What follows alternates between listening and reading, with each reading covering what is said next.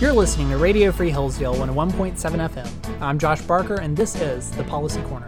Today we're going to take a look at H.R. 8404, the Respect for Marriage Act. And the Supreme Court released the Dobbs decision in June overturning Roe v. Wade and allowing states and the people to regulate abortion through the democratic process. Justice Thomas's concurrence worried many. Roe v. Wade was founded on the doctrine known as substantive due process, and some other recently developed rights in recent cases were also rooted in that same doctrine, including Obergefell v. Hodges, which established for the first time a constitutional right to same-sex marriage in 2015. Thomas wrote that the court should, quote, reconsider all substantive due process precedents, including Griswold, Lawrence, and Obergefell. Because any substantive due process decision is demonstrably erroneous, we have a duty to correct the error established by those precedents. Now, none of the other justices signed on to Justice Thomas's concurrence. Nonetheless, this led House Democrats to introduce H.R. 8404, the Respect for Marriage Act, in an attempt to maintain the legality of same-sex marriage, even if the Supreme Court ruled that it was no longer a constitutional right and state legislatures or people voting for state constitutional amendments sought to outlaw it. So 3 weeks after the release of Dobbs, Representative Jerry Nadler of New York introduced the Respect for Marriage Act. After less than 48 hours, the bill had passed the House 267 to 157, with 37 Republicans supporting it. The Senate, however, was slow to pick it up. However, after election results were in and it was determined that Republicans had indeed taken control of the House for the next term, the Senate decided to act. Right before Thanksgiving break, a vote was held for cloture. That is a vote to end debate and then eventually have another vote on the legislation itself.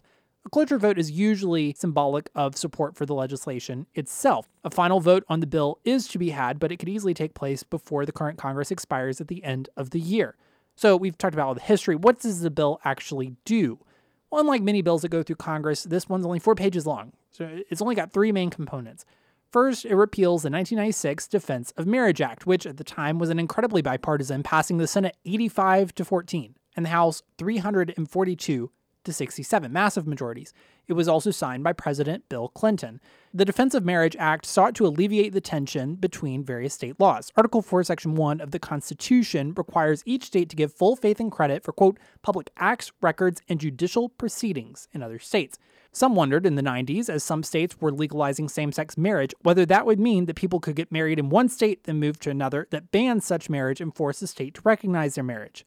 There's also a question about federal recognition of same-sex marriage for tax filing and other purposes.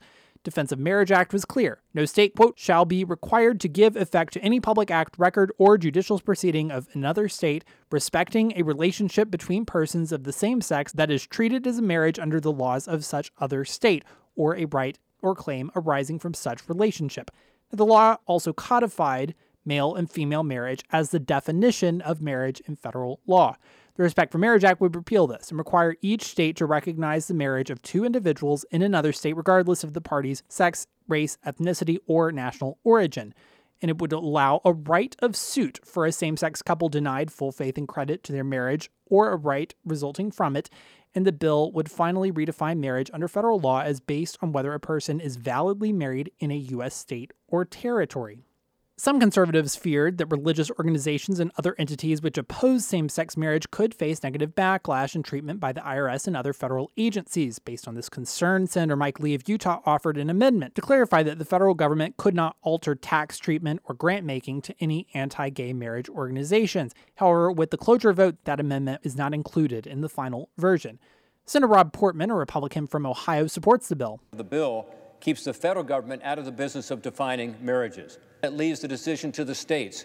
It does not require any state to perform same-sex marriages if it chooses not to, in the event that the current Supreme Court case, let's say, is overturned. It does not require anything not already required by Supreme Court precedent. It certainly does not allow polygamy. The bill does not permit lawsuits against individuals or entities acting in a purely private capacity, and that's important. As you can see, the bill is really very narrow. It simply says that you get married in one state, another state has to honor it. Today, there are about 1 million same-sex households. In the minds of most Americans, the validity of these marriages is a settled question. And the overwhelming majority of Americans want this question to be settled. According to Gallup, 71% of Americans believe that same-sex marriage should be recognized as valid by law.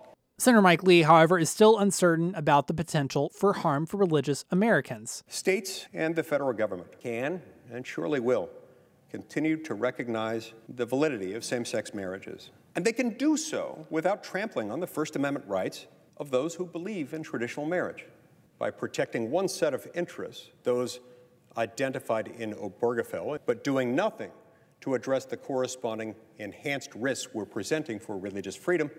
It makes for a very, very significant concern. There is a way to accommodate both interests, but that way, unfortunately, isn't pursued by the authors of this bill.